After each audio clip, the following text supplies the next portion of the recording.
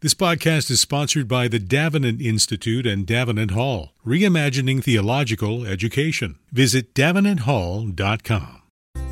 The Davenant Institute seeks to retrieve the riches of classical Protestantism to renew and build up the contemporary church. Key to this mission is their educational arm, Davenant Hall. In an age where much theological education both overlooks the riches of church history and keeps students in debt, Davenant Hall is reimagining theological education. Davenant Hall takes full advantage of digital technology to make high-quality theological education affordable via online courses. Students can simply audit a single class or enroll in a degree program, including subject-specific certificates, PhD supervision, and the flagship MLit program, which includes pastoral tracks for Baptist, Anglican, and Reformed or Presbyterian ministry. Enroll in classes at any time during the academic year. Knowing that in-person fellowship is key to Christian formation, Davenant hosts regular residentials at their study center in the beautiful Blue Ridge Mountains of South Carolina. Registration for spring term 2024 classes running April to June is now open. Register by March 27th. Fees start at just $225 for a 10-week class,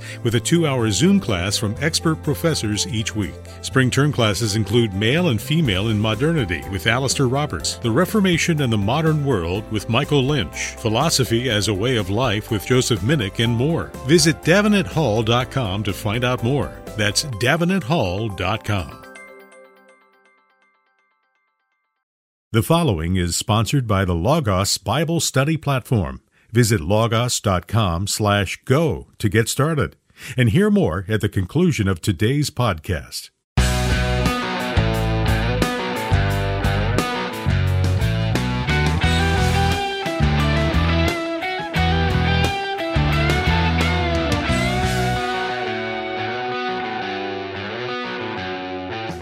Welcome to Mortification of Spin, a casual conversation about things that count, with Carl Trueman and Todd Pruitt. Mortification of Spin is a podcast from the Alliance of Confessing Evangelicals. Let's join this week's conversation.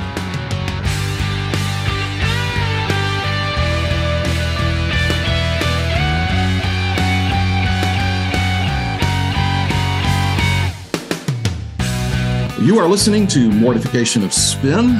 My name is Todd Pruitt, one of your two co-hosts as always, and I'm joined by my friend and co-host Carl Trueman of Grove City College.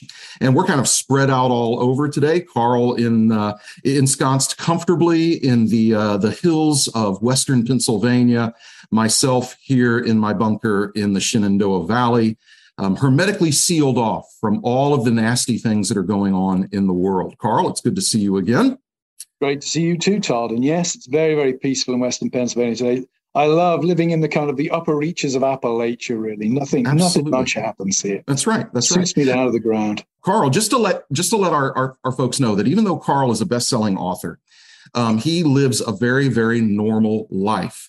And so at any point during this recording, he might have to actually slip out to meet the septic man.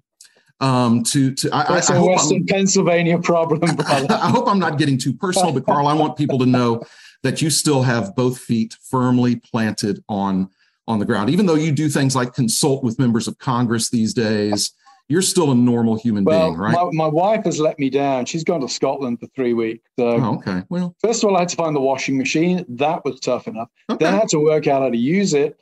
And now the septic system's broke. I think it's perfectly timed that everything goes wrong while my wife, who does all this stuff, is away. It's right. But I'm coping. That's good. I'm managing to feed myself. And so we have a special guest today. We do. We do. Our guest for our guest today is David Limbaugh. Now, that name is certainly familiar with a lot of our folks. David is a lawyer. He's a political commentator. He's a nationally syndicated columnist. I know many of our folks have no doubt read some of his columns or some of his published books. He's published books under the titles such as Jesus on Trial, The True Jesus, Jesus is Risen. Obviously, Mr. Limbaugh has some affection and acquaintance with Jesus, and that's why he's on the program today. But another important thing about our guest, David Limbaugh, is that he's a son of Missouri. Now, the reason why that matters to me is that both of my parents are from Missouri, and my wife is from Missouri as well. David Limbaugh is from Cape Girardeau, and it's flyover country. But us folks that have roots in Missouri, we happen to be very fond of flyover country. But we're here to talk to David today about his latest book that he shares authorship with his daughter, Christen. And the title of the book is The Resurrected Jesus, the Church in the New Testament. David, thanks so much for joining us today. Thanks for having me. Yeah. How are things in Missouri these days? Very good. You know, it used to be flyover country until Rush brought his private jet in here and he flew here. He landed here. So it was flying over, but landing here. So it's a little bit, he gave us distinction that way too. That's right. And Rush kind of put Cape Girardeau on the map, right? Yes, he did. Very much so. I appreciated you have a very moving introduction to the book, and you dedicate it to your brother and to his fans. And it's very kind and it's very gracious, but also a reminder of, I think, the impact you had on his life. And I remember at various times over the years listening to him when he would mention you, and he would always mention your Christian faith. He clearly respected you for that because he spoke of you in that way, and you clearly had an impact on his life in that way. And it was very moving to read that. I appreciated you including that. Well, I appreciate you saying that. Yeah. Now, the book itself, this isn't your first book where you explore the scriptures and write for a popular audience about what we learned about Christ in the New Testament. Tell me, where did this book come from? What was the genesis of this book for you?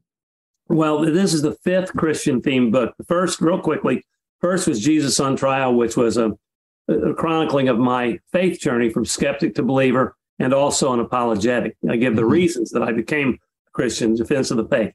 Second was the Emmaus Code, Jesus in the Old Testament, prophecies and the rest of it. Mm-hmm. Third was the True Jesus, which was a chronological compendium of the Gospels, going through all the Gospels, but consolidating them, hopefully in an understandable form. The last one was Jesus is Risen, which was going through the book of Acts and the first 6 of Paul's epistles. And this one is the last 7 of Paul's epistles, the prison epistles, the ones he wrote when he was under house arrest in Rome, and the pastoral epistles that he wrote to his colleagues, Timothy and Titus. And what we do in the last book and in this book, go through chapter by chapter, verse by verse, either stating the text verbatim or paraphrasing, then adding commentary, our own insights, and also commentary from all kinds of commentators, theologians, Bible scholars. And then we add the one element in this that I haven't done before, which is to sprinkle prayers in the text a lot. I mean, every 3 or 4 pages, we have a prayer, and Christen was the primary author of those prayers, but we interacted and edited each other's stuff. She edited mine, I edited hers, and we contributed content back and forth that way. Yeah. And in terms of title, one of the things that I know you touch on in here, and even though I don't always agree with N.T. Wright, one of the things he's absolutely right about is that from the very beginning, Christianity was an Easter faith. Like, you don't have Christianity and you don't have the church without the absolute conviction of those very first Christians that Jesus is risen. Well, and that's no original thinking from N.T. Wright, as brilliant as he is. Paul said, without the resurrection, Christians are most to be pitied, because we're doing this absolutely for nothing. If there was no bodily resurrection, there's no Christianity. Jesus was a fraud. Jesus was a hoax. Jesus really became a human being for no reason. Of course, the whole idea is absurd. If God was able to make his son a human being and be 100% human and 100% God at the same time, he surely could resurrect him, which he did. Right. Yeah. And that's been one of the things that puzzles me so much about liberal Protestants who on the one hand, they want a category for the supernatural. And yet when it comes to the actual supernatural acts of God, like the virgin conception and the bodily resurrection of Christ, they suddenly get really embarrassed by that, it seems. Well, I really don't understand the point. How can you not believe in the supernatural, and how can you possibly reject miracles and be a Christian? I don't see the point. Is it virtue? Is it glorified virtue signaling? And look at me, I'm a Christian. If you don't believe, if you don't embrace this, in my view, you're not really a Christian. And I'm not judging. I'm just saying that's the whole point of Paul's, not the whole point, but the main thrust of so many of these Gospels is to reprimand and correct and discipline these churches that were straying from the gospel and getting them back on track and calling out the false teachers. If someone denies the supernatural nature of so many of these things, how can that person really believe and embrace the gospel? I'm not ashamed to say it. Jesus said he was truth, and we're supposed to defend the truth. Yeah.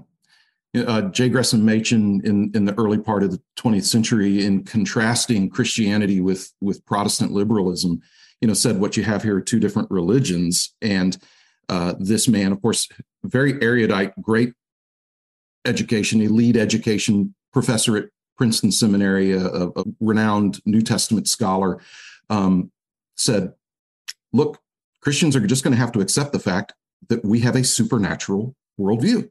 And if you're embarrassed by that, then you're going to have to opt for another religion, because an unsupernatural Christianity is a different religion. And he was absolutely right. Yeah, I have difficulty even getting my mind wrapped around the idea. Yeah. And I don't know why you would want to waste your life dedicated to a religion whose tenets you really don't believe in. Yeah. What a waste of time. All these critical scholars, they're so full of pride, and I'm sure they're so brilliant, but they're also ultimately lost because they don't accept the thrust of so many things that are essential to the faith, in my view. Yeah. Yeah. I wonder, David, we talked there about the resurrection. It seems to me that one of the big challenges coming to the church today is not so much on the issue of the supernatural doctrines of the faith, but it's the moral vision of the faith that, of course, is grounded very much in the resurrection of the Lord Jesus Christ. I wonder if you could speak a little about how you see your books, and particularly this book, as speaking to the moral vision of Christians. The kids I teach at Grove City College, many of them are good Christian kids. Nobody's going to wander into my office and say, Dr. Truman, I'm really doubting the resurrection at this point. But they might come into my office and say, Dr. Truman, I'm struggling with the traditional Christian approach to sexuality or marriage or gender or something like that. How do you see the New Testament speaking to those kind of things? I'm asking, in some ways, moving a little bit away from the book at this point, but one of the things I liked about the book was I did feel the moral vision of the New Testament is there. And that really is very important, I think, for Christians to grasp, for the Christian imagination to grasp today. Well, I don't know if this is a direct response. It's intended to be, but you can tell me if it's not. I believe that the New Testament and the Old Testament are integrated. They're part of one integrated book and God's love story of man with mankind. You're almost Presbyterian there, by the way. You're you're so close to being a Presbyterian. Anyway, that's interesting. So God created mankind, knowing that we would fall, and knowing that when we did fall, the only way he could redeem us, it would be, or at least the best way, would be if he would have his son become a human being, come to earth, suffer the indignities of humanity, and be persecuted and tortured and killed, and then die and be resurrected for us, so that those with faith in him could live eternally with him and the Father and the Holy Spirit. And so I think there is a affirmation in the New Testament of all the principles of the Old Testament. It's integrated. The Old is foundational to the New. And so that these ideas of God's created order, he created man and woman, he created them. Jesus directly affirmed that. And so when you have this modern culture that says that somebody can identify as whichever, that's my dog Teddy back there, who's apparently not a Christian, who if you say you can identify as a man or a woman, you are in rebellion against God's created order. He created us gender specific. And also for people to claim that they can be whatever they want on a turn of a dime also negates the idea of our identity in Christ. And it makes us all a bunch of mini narcissists to say, I can just do whatever I want. I identify on the basis of race, gender, and I can flip it on and off anytime I want. Christians are supposed to find their identity in Christ, knowing that God loves them. He chose them from the beginning of time. Oh, gosh, I'm bordering on Calvinism. You're good. You're going good. You're great. And that we are special because God loved us. He chose us. We didn't choose him. Oh, my gosh. Again, I apologize for sounding Calvinist. And so that we get our identity in Christ and knowing him. We don't just fabricate it. And that trivializes so much of what Christianity is about. So I'm probably not the best person to interact with young people or any other Christians who claim that they can rewrite the religion on the spot. Mm-hmm. I don't like activist Supreme Courts, and I don't like activist Christians who don't. I dislike them personally. I don't like the process of not taking the Bible as the Word of God. I believe it's the inerrant Word of God. I believe that if someone came to me with that idea, I would say, these are eternal truths in the Bible. We should not force the Bible to conform to the ever-changing culture. It should be the other way around. The Bible should influence culture. These truths are eternal. Today, the left is assaulting everything that's good and decent. It is assaulting the language. It is assaulting right or wrong. It's glorifying evil. And I can't countenance that. And I don't think the Apostle Paul would stand for it for 1 second. Those of us who are in a position of authority over anyone, or people look up to us because of our age, or in your case, because you're a professor, I think we have a duty to stand firm and do it lovingly and winsomely, but don't yield. Don't say, in an effort to please man or not to hurt someone's feelings, that they can remold Christianity. Because you're not doing them any favors. You're steering them away from God to the extent that you soften or dilute the principles the Bible lays out. Mm-hmm, mm-hmm. So yeah. I probably messed up that answer, but I don't know if that's one of the things I like about the book actually is the prayers you include, because what they do is they draw the reader to look out from themselves. I think even a lot of Christian prayer today can be very self-absorbed. I like the fact that you intersperse prayers within the text that ultimately, I wouldn't say point away from the text. I don't mean that to draw people away from the Bible, but make people realize that the Bible is actually a way of drawing people's eyes heavenwards. Paul says, dwell on the things that are above. How did you come to write the prayers, David? Were they a joint exercise with your daughter? What was driving you as you put the prayers together within the book? That was Christen's primary responsibility. I mean, she also interacted with me on the text, and we went back and forth and co-edited and all that, cross-edited. But I would get every few pages when I made a certain point in the text, or when she did, I would say, we need to have a prayer on this, and asking God to help us understand this certain idea, or asking him to draw closer to us. So the whole goal is to familiarize the reader with the Bible, to inspire them to read the Bible themselves.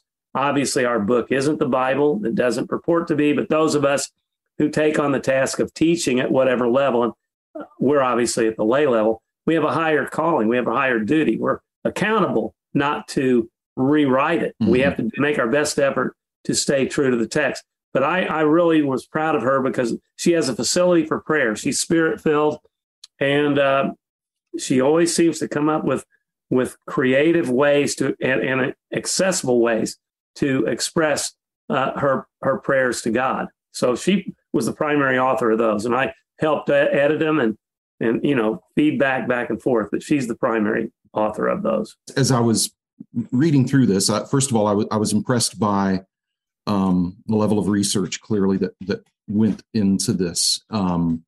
And of the people you read, of the scholars you consulted, of the research you did, I wonder if there was any one or any few New Testament scholars that you found particularly helpful. Well, I've done this in all my books. I've got Logos Bible software, and I've probably accumulated, I have accumulated over 30,000 books, probably over 15 years. And you all know that they're searchable by all different kinds of ways. So I can have 100 commentaries on my screen at the same time and toggle through them as to each verse I go through. And there are people that are go-tos that I come back, and I won't be able to name some. I'll tell you, one guy I really like, and I don't know what you all think of him, is the Life Application Commentary, Bruce Barton. I think he's very clear in his writing. I like MacArthur. Some people don't. He's another Calvinist. I like him a lot. But ironically, most of though I'm not a full-blown Calvinist. I'm probably a hybrid Arminian Calvinist, but I believe that some of the Calvinists are by far the best writers and the most accessible scholars. But I could go through. I just don't have it when I do that in front of me. Go through the footnotes and tell you there's so many that I'm just totally fond of and rely on and trust. Yeah. Well, I saw that in the footnotes. I just saw so many good resources. That was one of the things, because one of the things we as a pastor, I want to make sure our folks are reading, being discerning readers in that way. And I appreciated the people that you were clearly drawing from. I feel like I was mentored well, and I have one gift I do have is discernment. I really think I do. And again, that's not bragging, because by definition, it's a gift. You have Spurgeon. I don't know what you guys think, but I think John Stott is great, even though he's not a theologian. I just love him. I'm looking through here, and so many of these commentaries. Yeah, Bruce Barton, Bruce Mellick, Moo. Douglas Moo. Doug Moo is fantastic. Yeah, and he's prominent in Logos Bible Software. And never met any of these guys, obviously. But yeah, so there's so many, and I don't know. I have a sense. I never trust these far out people on the extreme, and I don't know how I was able to get that gift, to kind of that antenna to detect who is an extremist and who isn't. I mean, extremist for the truth is a different thing. We're all extremists for the truth. That's not what I mean. I mean, kooky ideas. Sure. Well, and you can start to tell early on if a scholar is approaching the biblical text as one who has authority over the text, or a scholar who sees himself as being under the authority of the text. Interesting. And that starts to become clear. And the people you mentioned, people like John Stott, who was a wonderful, wonderful preacher, and then Douglas Moo, who's one of the greatest New Testament scholars out there. These are men who saw themselves as being under the text rather than over it. That's a great way to put it. Another guy like Michael Heiser, he wrote The Unseen Realm. I met him through Logos, and you guys might think his ideas are a little out there on the unseen realm, but I particularly think that the spiritual realm and spiritual warfare, if it wasn't obvious before, and it sure is today, we see it every day. And Paul was very clear in Ephesians about us putting on the whole armor of God. I also think it's interesting that you alluded to N.T. Wright a minute ago. He said, I don't agree with him in everything, nor do I. And everybody says he's the premier scholar on the resurrection, but when he wrote that stuff about the new Paul, or what was it? The new perspective on Paul. The new perspective. That turns me off. Anytime somebody comes up with what they think is a new idea, and scholars haven't thought of it, Augustine and Aquinas, nobody ever thought of it, and all of a sudden in the 21st century they come up with it. Nah, I'm just thinking there's something wrong with that person. I don't care how brilliant they are. That's what my antenna tells me, and that kind of turns me off to the rest of their writing, even though it probably shouldn't. No. Well, we try to warn people, if somebody comes up with something new in theology, you ought to go the other direction. So, it's usually bad. Yeah, that's true. That's true. Well, David, it's been great having you on the podcast today. Who would you, just as one last question, who do you think will most benefit from reading your book? Well, what I hope is with the same with all of my books, is the person who is intimidated by the Bible, who just doesn't quite know where to start, and doesn't have any familiarity with theologians or biblical scholars. We hopefully bring those to your living room by consolidating the material and interspersing our narrative with those kinds of commentaries, so that you'll be familiar. Man, I wish somebody had told me about these amazing people. Some people think they're just esoteric. No, they're just brilliant, and they are easy to understand, most of them, but some people will never hear about them. And so I love the fact that we introduce those, and I think that will help people who are not as familiar with the Bible become more familiar, less intimidated, more inspired by the Bible. We want to ignite a passion in people to read the Bible for themselves, because we don't presume or pretend to be to write the Word of God. We are just writing about the Bible. We think that's a healthy exercise if you stay true to the Word. And so that's what we try to do. And again, I want to pat my daughter on the back, because her prayers, I think, help the reader interact with the text and help them become closer to God in the process if they take them to heart. Good. It's great, David. Well, thanks so much for joining us today. And indeed, after David has just spoken his book there, if you are interested in receiving a copy of David's book, please visit our website, mortificationofspin.org, where you can enter for a chance to win a copy. It is a great book. It'll be very useful, I think, both for personal devotions and if you're doing a Bible study, running a Bible study, or doing a Sunday school class. It's the kind of book that I think you'll find very clear, very well written, very devotional in its orientation, and very wide-ranging in the authors upon which it draws. So thank you for joining us today, David. Say to all of our listeners, please visit our website, mortificationofspin.org. If you feel led, please make a donation. We are a donor-supported podcast. And all that remains for me now is to thank you for joining us today and look forward to being with you all next time.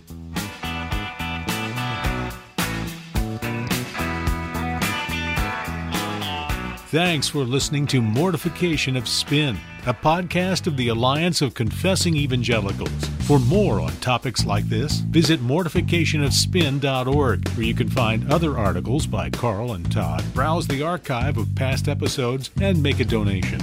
We'll talk to you next time on Mortification of Spin.